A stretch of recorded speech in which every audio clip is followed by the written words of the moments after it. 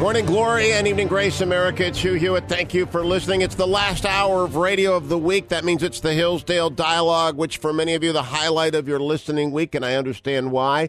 These last 3 weeks, we have been devoted to Thomas Aquinas with Dr. Larry Arnn, president of Hillsdale College, and his colleague on the faculty there, Professor Lee Cole, who leads the young charges at Hillsdale into the Summa Theologiae and the work of Thomas Aquinas. And this is the week in which we really press Professor Cole to tell us how he goes about. Last week he said 5% a semester is what he attempts to do. 5% of anything leaves 95% undone. And so how much at the end of their time at Hillsdale do you hope to have brought them to know the Summa, Professor Cole, and where do you start them? Right. Well, of course, it can't be my task to try to get them through the whole Summa in their time here. So first and foremost, Thomas himself died trying. That's right. I mean, we want to. I mean, the Summa is perhaps the most comprehensive work on Christian theology ever written, and also if we have a very narrow understanding of Christian theology, we'll miss out on the fact that there are complicated discussions of the nature of the human soul and its relationship to the body, complex discussions of all the virtues, how human beings will. All of this is going on under the umbrella of sacred doctrine or theology. So my task is to focus on typically a kind of treatise from the Summa. So I teach a class, Aquinas on God. We just begin and we read the first 26 or so questions of the Summa on God and his oneness. Or I teach another class on the treatise on human nature. So we're really just focusing on the nature of the human being as composed of body and the soul, the powers of the human soul, how the human being understands. So that's our focus for the semester. But I also want to give the students a sense of the whole. So often the first day of class, I'll give them a kind of synopsis of the Summa as a whole, because otherwise the students will be left with a kind of distorted understanding that the Summa is just a collection of entries, 512 entries. And Dr. Arnn picked up on this last week. One of the great contributions of the Summa is it's so well organized, and I want them to see that organization. I want to see how it hangs together, because that's really one of the principal achievements of the work, and even why Aquinas chose to compose the work in the first place. Far be it from me to give Joel Miller more to do because he's Larry Arnn's editor and thus he must flog weekly. But it seems to me that there is a book out there, The Summa and You, that's probably built on that first lecture, Professor Cole. What do you tell them in that first lecture is the essence of Aquinas? Well, if we're talking about the Summa itself, right? So Aquinas writes the Summa because he's dissatisfied with the teaching text of the time. He was trained reading Peter Lombard's sentences, and he had to comment on it for what would be considered today as doctoral work. And Peter Lombard being? He's a 12th century theologian, early 12th century. So in the century prior to Aquinas, everybody had to go through Lombard's sentences, which is a consideration of creation and God and Christ and so on. And it was based on the Bible, but extended commentary on the Bible. And there are a lot of interruptions in the work, and Aquinas' Summa aims to streamline that and bring it together in a narrative way. So if we could just think very briefly about the basic movements of the Summa. We start with God, the procession of all creatures from God. We consider the human being as made in the image of God. So we consider the nature of man and human activity. Then we consider how human activity is directed towards God through the virtues and through law. And then finally, in the third part, the culminating part, we see how human nature is reunited in friendship to God through Christ and through the working out of Christ in the church. What does he want his beginner to understand most about the nature of God? Well, I think Aquinas, more than almost any other figure, is just, I think, constantly hitting the mean, right? But we do have to understand where the students would be coming from in the 13th century. And I do think there's a way in which, in reading Aquinas, what they're getting in Aquinas and what they might not be getting in other theologians, and this goes back to the Chesterton work, is a real sense of the importance of creation, of human nature, and the way in which the incarnation and the humanity of Christ affirms the importance of creation and human nature. There's a reason why Aquinas will spend, I tell the students this, Aquinas says this book is about God, and yet he'll go on for 1,000 pages about the nature of human acts, how we make decisions, about the virtues, all because grace perfects nature and takes it up. So we need to reflect upon the nature of the human being so we can better understand how that human being is aimed at God. See, there's a kind of this is like Aristotle too. One thing that's going on from the first query is an assertion of a reality of which you are a part and which you can understand. One of the things that's very powerful here is that Aquinas is locating us in relation to God and explaining what kind of thing we are to be in that relation to the kind of thing God is.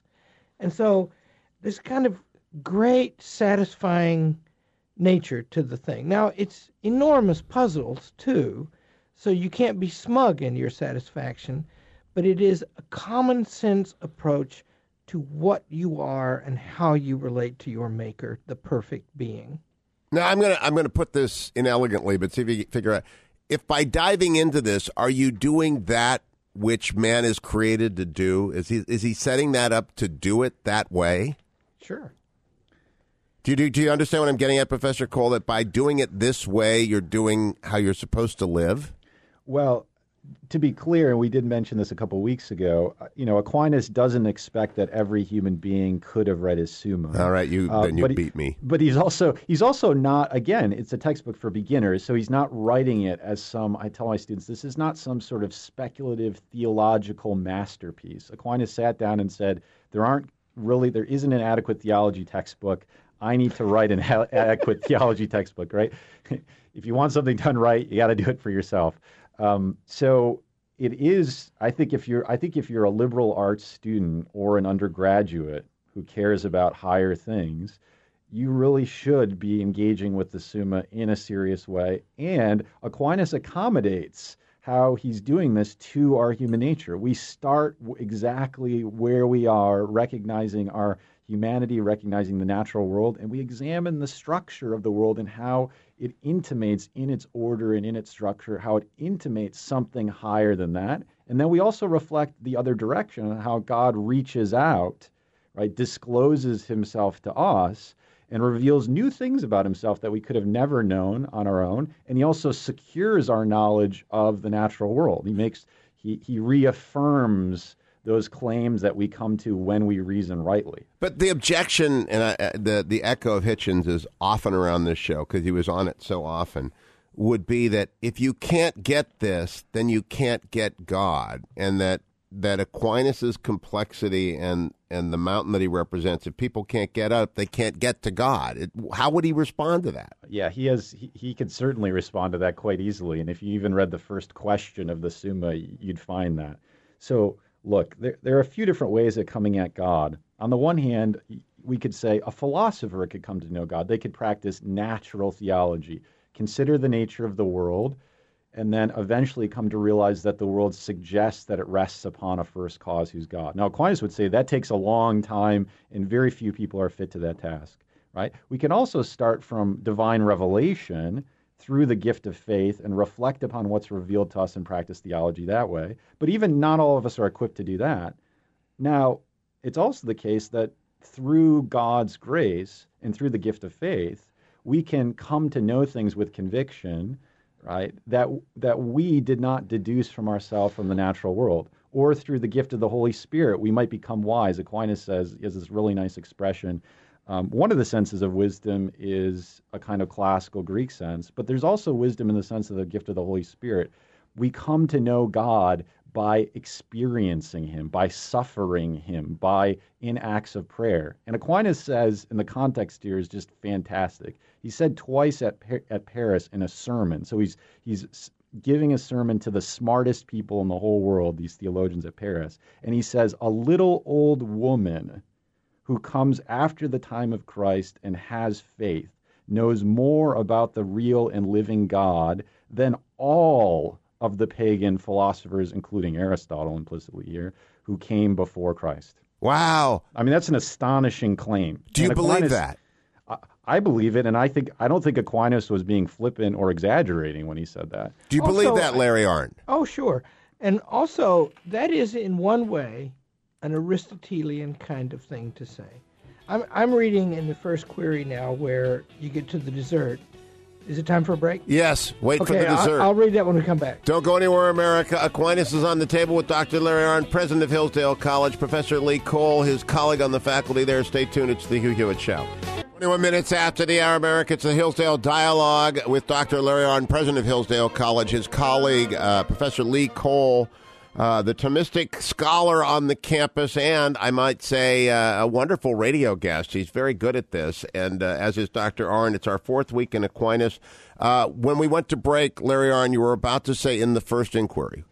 Yeah, the point is, when you get to the dessert and Aquinas gives his answer to the disputation about whether anything except philosophy is required to be known, he says that there's evidence and that human reason can make a lot of it, especially those who are most refined at reasoning.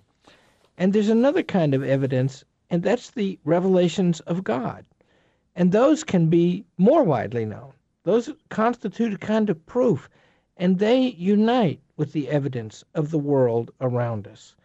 And so what he's doing is he's preserving the authority and witness of the natural world, which I think more modern philosophers like Karl Barth do not do so well. Right? Now, you're going to have to unpack that. I miss a lot of what you just said in the last two sentences. Re-explain Cole's a lot better radio guest than I. And by the way, Hugh, don't be ruining my young professors by getting the big head. So let me try again. And if I fail, he can do it. Yeah, the point is, in this query, Thomas says, you can know a lot. Remember the dramatic nature of the first question. Do we need to know anything except philosophy? Right. And most of what he writes, by the way, is about philosophy in his life. And it can do a very great deal. But he's saying, and one of the reasons it can do a very great deal is that the natural world is available to us. The things that are in it that really are and have a being, we can see them because they are true. And also you find out if they are true, they are also good. And by the way, the highest of them that are true and good are also beautiful. And we can see that because God gave us a soul capable of witnessing that. That's Aristotle. And then what Thomas comes along and says, in addition, is that God has revealed himself to us, now most powerfully of all by the incarnation. And so we can see much more. But that does not destroy our knowledge of the natural world. And so in this first query, in his first answer, he puts all of that together in microcosm that is repeated and played out and expanded through 1.8 million words. And in my opinion, that's a beautiful and a reassuring achievement and a corrective to the tendency of modern philosophy to think you can't know anything. But then let me ask Professor Cole the most famous anecdote of Thomas. I've used it, other people have used it who do not know anything about Thomas, is at the end he stopped and said it's all straw. That's correct. There's some possibility that he didn't say that was legend, but there's strong probability that he did, that he told his personal secretary Reginald that. And now that, of course, that saying can be a cause of anxiety, of course, if you like Aquinas, or it can be a cause of affirmation if you dislike Aquinas. But it's really important to understand that statement in context. So Aquinas, he said this in December of 1273, and he dies in 1274. And he says it after coming back from Mass. This is fascinating. He was saying Mass in his favorite chapel of St. Nicholas, and it's the feast day of St. Nicholas, the wonder worker. And Aquinas has some sort of mystical vision, apparently, while he's saying Mass on the morning of December 6th. And he comes back, and his secretary is getting ready to work for the day. And Thomas is basically a workaholic, and he's getting ready to write. And Aquinas dispenses with all of his materials for writing. And Reginald's confused and says, look, we have to get to finishing the Summa. And Aquinas says, compared to what I have seen everything I've written seems but straw. Now, in some ways, this might seem as a renunciation of what he'd done. He realized that it was useless. But I think that's a sort of hasty and kind of naive reading of what he's saying. What Aquinas is saying is, compared to this vision, if he had some sort of mystical vision, compared to my vision of the infinite God, everything that I've said about God in words falls far short of that. But Aquinas affirmed this constantly in his writing. He has such a strong sense of divine transcendence that he was constantly saying this throughout his life. And this is just the realization of what he had reasoned towards, and now he sees it, and he finds himself incapable of carrying on his scholarly duties in a normal way anymore. Now, it's important to recognize, too, that he was asked on occasion to dictate and to provide certain theological reflections, which he continued to do. He wasn't renouncing the practice of theology. He just said in his own life, he knew his time was coming to an end, essentially. Well, I am in the latter camp. I think it's an amazing affirmation. I think of it sort of when someone gets the Hubble and they look out and they see and they say, oh, my gosh, I had no idea. Or you read Bill Bryson on the immensity of space, someone who can popularize this vastness. It doesn't mean you don't look through the Hubble. It just means you know you're never going to see everything. That's right. Yeah. Now, in terms of when the 1.8 million words are done, does he change the course of the Christian church in a way that is good, bad, or does he simply reveal the way it is?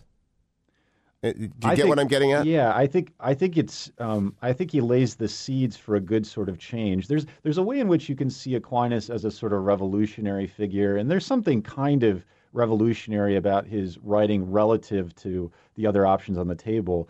But another way of thinking about him is really defending the truth at a very precarious time. So we might have this image of the 13th century, oh, it's Christendom and we're all getting along and we're all Catholic and so on. This is a very dicey political time. With the reintroduction of Aristotle, we're on the verge of a deep intellectual crisis. And Aquinas is there, right, to kind of shore things up. Look, we can accommodate Aristotle to Christianity, or take what's right from Aristotle, integrate it into Christianity, and faith and reason do not need to contradict one another. The God of reason is the God of revelation. Reason and faith are not equivalent, but they're reconcilable and compatible. So Aquinas sort of comes in and rights the ship and helps us avert a kind of catastrophe. And his works are so rich that I think they keep giving, and they're a starting point for theological reflection even to this day, which is why at the end of the 19th century, Leo XIII says, look, if we're going to confront modern philosophy and secularism, you've got to start by reading Aquinas and work from there. We come back from break. I think probably the first conversation I had with Larry Arnn in 89 resolved around whether or not Jerusalem and Athens were at war. And when we come back, we're going to ask about those lines that separate what you know by reason and what you must accept on faith. So don't go anywhere, America. We're going to come back to the first question, always the same question with all the people up at Hillsdale. What's reason, what's faith, and what does Aquinas tell us about that? Every one of the Hillsdale dialogues available at hughforhillsdale.com. All of the Hillsdale online courses, including the low sciences of economics, are available at hillsdale.edu. I had to put that in there for my economist friends. Stay tuned. 34 minutes after the hour, America, it's the Hillsdale Dialogue. This week, we are in part 4 of our consideration of Thomas Aquinas with Professor Lee Cole and Dr. Larry Arnn. Dr. Arnn, the president of Hillsdale College. Lee Cole is colleague on the faculty there. So, Larry Arnn, the line separating what you can know by reason and what you have to accept by faith, how does Aquinas lay those out, and are you happy with that division? Well, the answer to the second question is yes, it's profound. You have to picture a world in which marvels are available to us to see, and they are provided by God, and the capacity to see them and grasp them is provided by God, and in which there's been a tremendous revelation, an intervention by God into nature, an appearance by God in a natural form, a created form. So these two things happened, and Thomas Aquinas is unwilling to lose the wonder or the benefit of either of them. And so there's a vast structure, which, however, by the way, is broken down into discrete individual parts, each one of which can be read, and each one of which is a microcosm of the whole, in which he explains how you can benefit from both of these things, and they are not contradictory of each other. So, if you just look what's going on in the world right now, Hugh, last week, it's in the AP, the president of the University of Iowa she's had a meeting with the board and done her perp walk because she said that she didn't think she could completely eliminate sexual assault, although she was going to try, because of human nature. And so there's an enormous eruption of objection at the idea of human nature being responsible for any evil in the world, or that she didn't really mean to try very hard because human nature makes it inevitable. Well, the truth is, on a college campus, if you can't say human nature anymore, that is the very subject you're to study. There's an even more glaring example, and I love Duke University, and God bless Duke University, but they cannot bring themselves to articulate why their students ought not to be engaged in the production of pornography to pay their way through school. They can't. I watched a half hour on CNN where no one could answer the question. Yeah, those Orthodox Jewish boys a few years ago at Yale who didn't want to live in the dormitories because there were lewd pictures and free condoms scattered all over the place, and the dean from Yale is on 60 Minutes, and I can remember him saying, Yale is a student experience, and the dormitories are a crucial part of it, and each person has to have that experience. Well, I happen to believe that, but our dormitories are not like that. Yeah. And so goodness gracious, and we live in a time when it is doubted whether we can know by either reason and faith any standard of good behavior or comportment. And so where are you going to recover that? And this is one of the great places. Now, I have to ask the objection from the other side, and I'll go to Professor Cole on this. The third part, treatise on the Incarnation, treatise on life, death, the resurrection of Christ, treatise on the sacraments. There is so much time spent into answering each of the questions of the nature of the sacraments and why to engage in them and why they are offered. And that simple woman of faith would answer, why not simply go and receive the sacraments? Why spend your time writing as opposed to receiving grace? Right. Well, I think in some ways that assumes a kind of homogenized understanding of human beings. And I think, again, to refer back to a couple episodes ago, we have to operate with a sort of Pauline conception of the variety of gifts and a variety of human beings. So what Aquinas never wants to do, and this responds in some ways to Hitchin's worry, Aquinas never wants to say his point of access to God is the same point of access that all of us should seek. So not all of us are equal in our dignity, but we don't all have the same intellectual capacities. And what's really important in Aquinas is that you can find fulfillment in a variety of ways depending upon your capacities. So your question earlier about whether Aquinas, is it a positive thing for a church or a negative thing for the church? One way or another, if Aquinas was not there or someone was not there to think seriously about the notion of nature introduced by Aristotle or the human being, somebody's going to be thinking about those things. And we can't fool ourselves into thinking that we can separate what we believe by being Christians and what we think about science, because eventually we'll wake up in the morning and realize we believe incompatible things. And Aquinas says somebody has to be thinking about those things at all times and be showing the faithful how they're compatible with one another. One more segment in these 4 weeks devoted to Aquinas. How ought we to govern ourselves? And especially one chapter on the assaults of the demons when we return. Don't go anywhere. That's what we call a radio hook, even in the Hillsdale dialogue. Stay tuned. 44 minutes after the hour, American Hugh Hewitt with Dr. Larry Arnn, president of Hillsdale College. Professor Lee Cole, one of his faculty colleagues there, and an expert on Thomas Aquinas. So the chapter on the assault of demons, deep into the book, Lee Cole, modern readers will look at that and they'll say that's an Al Pacino movie. What is that all about? And how do you tell your students to read these sorts of things? C.S. Lewis said it's not too good to think too much about this, not too good not to think about it at all. Yeah. Well, I've never taught a section on demons. Now, your question, I think, though, can give rise to some interesting reflections. I had a professor in graduate school who said the great thing about Aquinas is he's just not scared to think about anything, right? It goes back to Dr. Arnn's point that truth, goodness, being are all the same thing. Now, Aquinas had a certain degree of virtue where he could think even about evil itself, insofar as evil is thinkable, without loss of his own sort of moral equilibrium, which, again, not everyone's capable of doing that. But he could write a 500-page work called De Malo, The Disputed Questions on Evil, covering, covering sin, the devil, vice, and so on.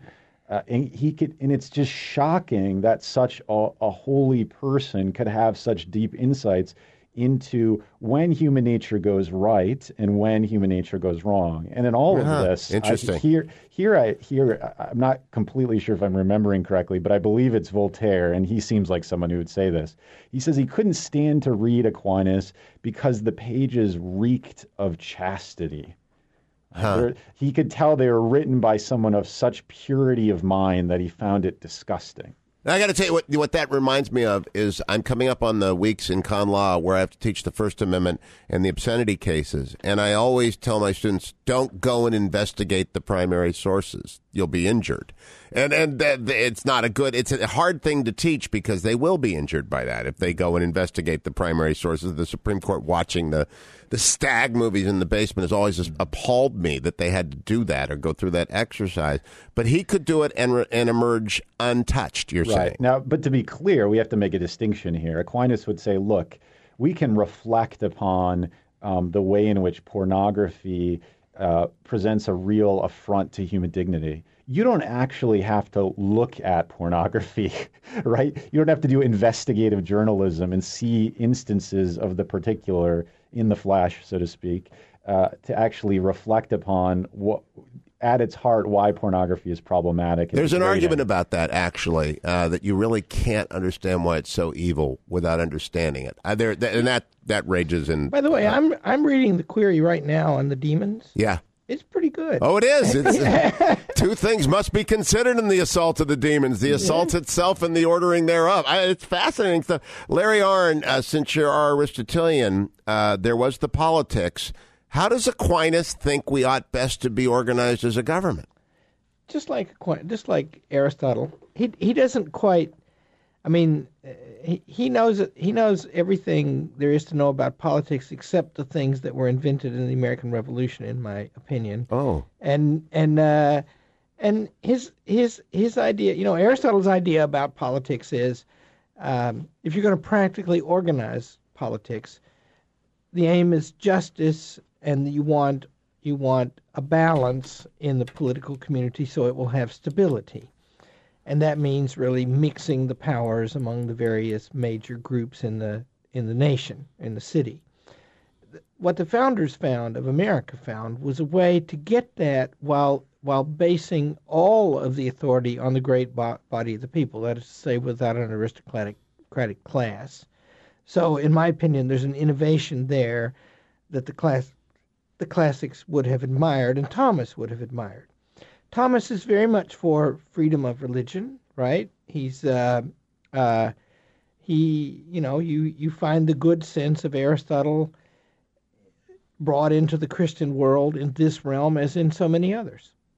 I will conclude these 4 weeks by recommending that you film Professor Cole's class and make it available. I think there's a huge demand for doing Aquinas the right way. I think Augustine is fairly accessible and people can read it and get it. But have you ever done that, Professor Cole, taught to a general audience? Not well. I did give a lecture a few weeks ago. Precisely, this shows that I'm a professor. I spoke for an entire hour on that expression that you brought up, that Aquinas deemed all of his works to be straw. And that was to a sort of general audience, although largely students. I will say, Hugh, on the note of taping my lectures, I had a parent insist on sitting in my class, my medieval class, just the other day. We were studying Islamic philosophy because he heard me on the radio on your show. So someone out there is listening with at least half attention to our reflections on 13th century theology. Oh, I think many people are, and they have to get over the Stephen Colbert factor. They have to get over being afraid, and then the hours are supposed to lead to many hours, and many hours to the actual reading. And Dr. Arnn, Hillsdale is actually innovating wildly in this, and I don't know what you're doing next semester, but I suspect that Aquinas would be a bestseller on the video side of the Hillsdale.edu. Okay, well, I'll give two responses to that. First is our plan is to introduce the whole core curriculum of Hillsdale College, and we have great plans for Professor Cole. And the second thing is, Hugh, you should probably let me run the college. but it's so easy to do from a radio stool. This is actually very magical. Perfect. It's perfect. It's the best way to run a college. Dr. Larry Arnn, Hillsdale president, thank you. Hillsdale.edu, and thank you, Professor Cole. 4 long weeks with a radio guy, and I appreciate your patience. And as we come to the conclusion of this, after the Summa, what else ought people to read? Wow. Well, if you've made it through, after you've read some of the Summa, I would say you should read more of the Summa. My favorite is the Summa Contra Gentiles. Yeah, the Summa Contra Gentiles might be the next place to go. That's his second most famous work. That's going to be a little bit more rigorous philosophically, if you can believe it. It's a little tougher sledding. On the other hand, so here's another. Now it can get worse than that. I will say this, Hugh. Another place to go is find Aquinas's prayers. Read Aquinas's prayers and get to know his spiritual life. Now that I can go for. But that sounded to me like, and when you want to take on Everest without a Sherpa, throw away the oxygen and go for it. But Dr. Larry Arnn, Professor Lee Cole, thanks to you both very, very much. I'll be right back, America, to wrap up this week's Hugh Hewitt Show.